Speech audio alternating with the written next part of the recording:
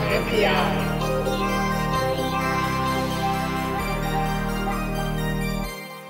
Eye on NPI, brought to you by DigiKey. Thanks, DigiKey. Analog Devices is what the Eye on NPI is this week, and that's the new product introductions of what is NPI stands for. Lady Ada, what is the Eye on NPI this week? I'm glad you asked. It's a two-parter. It's the MAXREFDES178 camera, which it's like a long number, but really it's a dev board for the MAX78000, which is a Cortex M4 processor with machine learning convolutional neural network built in. And this is a cool, like all-in-one camera and audio dev board kit. It's got an image sensor camera, it's got an OV series, it's got I guess flash LEDs, a bunch of buttons, a headset audio connector for input and output. It's got a micro SD card. It's also got a built-in microphone. And on the other side, it's got a capacitive touch, power button, and micro USB, USB Type-C connector that can be used for just like USB or for programming it with the SWD dongle, which comes with it. And what this is a development board for video on the edge processing.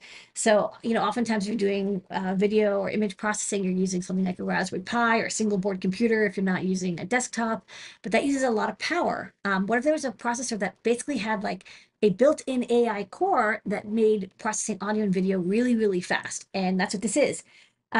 It's a chip that has, sorry, the next one, the MAX78000, which is a special microcontroller from Maxim Now Analog Devices.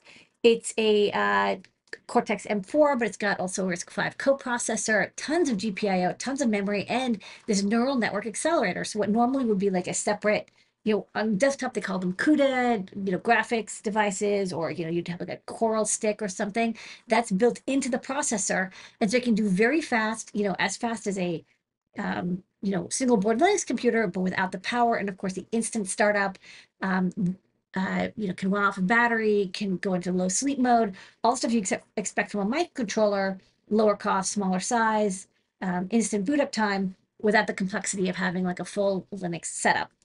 So this is the description of the chip. So on the left, it's a powerful chip, Cortex M4 with an FPU running at 100 megahertz. It's got half a mega flash, 120K of RAM. There's also a ton of RAM in the CNN, the accelerator.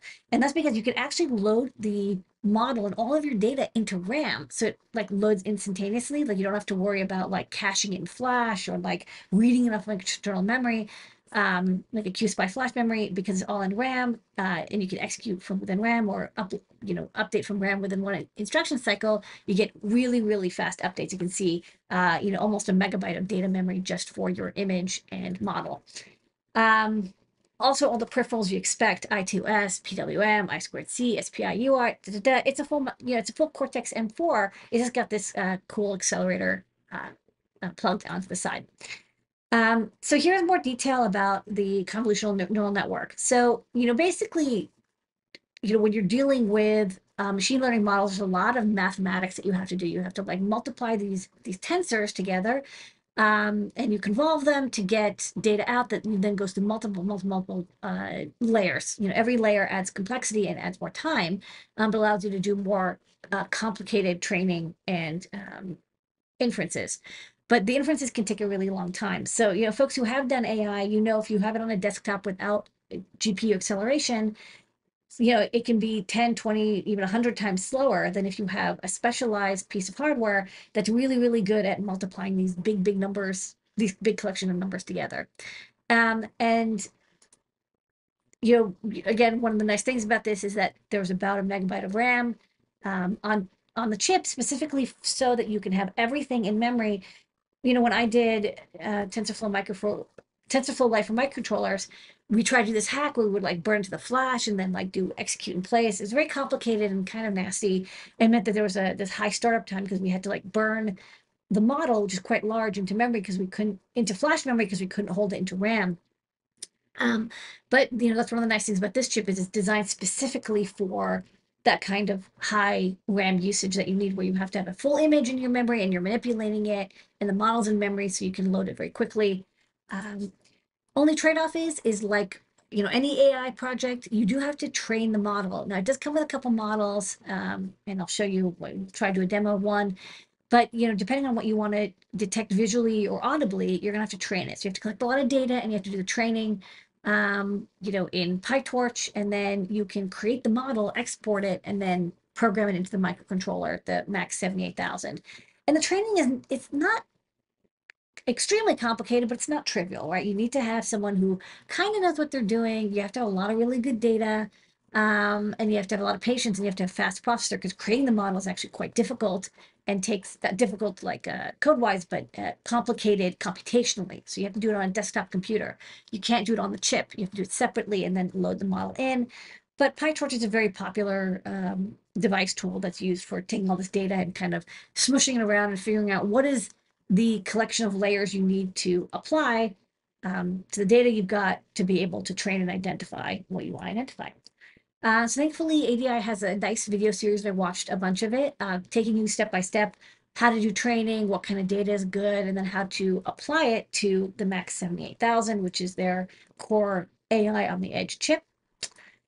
And then when you program it, you're going to use the built-in DAP programmer that comes with the kit. You plug it into the USB-C. It's kind of cute and witty, and then you can select which processor you want to program in, because there's actually two processors inside. One is for video and one is for audio. So that way you can have, you could have one processor do both, but in this case, I think they wanted to demonstrate that the speed you can get from having the both commands split between the two. And also each one is pre-wired to the camera or to the I2S input. There's lots of example codes, and here's some models that they have. They have, this portrait, cat or dog detection. I showed you that before. Face ID, wildlife to detect like deers or cars, outdoors, or people. Digit detection, that's kind of the standard. Handwriting detection. But there's tutorials on how to take enough data that you can then train it. Also, training models, to be honest, is not, there's tutorials on how to do it. One nice thing is you don't have to use TensorFlow Lite for microcontrollers. You're actually, because it's the accelerated processor, you can actually use like TensorFlow Lite for real. But do be aware the model has to fit within the amount of RAM that's available on the MAX78000.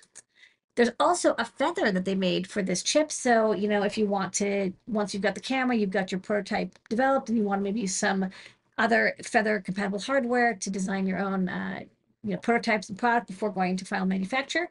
I thought this was a beautiful light blue board. And the dev kit is in stock. It says one in stock, but there's 417 in the factory, which means that they can get it to you within a day or two. So you can pick one up if you would like to experiment with video or audio recognition. So I thought we could do a quick demo on the overhead. Now, because it's a live demo, I'm going to say I hope it works. So I've got Focus. It's not focused on purpose, because it's going to be focused on the screen. But this is Brad Pitt. Just believe me. I'm Brad Pitt. Yeah. And the demo they've got is, oh, sorry, I have to remember to tilt up. There you go. So you can see. You can see Brad Pitt. You can see Brad. Yeah, you can see that it recognized Brad Pitt. Yeah, there you go. You can see it. So it detects like famous people. It's trained on models of celebrities. So I'm sorry, it's a camera of a camera. Camera of a camera of a camera of a camera. I know, but oh, and also it can detect words. So if I say up, down, oh no, there you go. 1 second.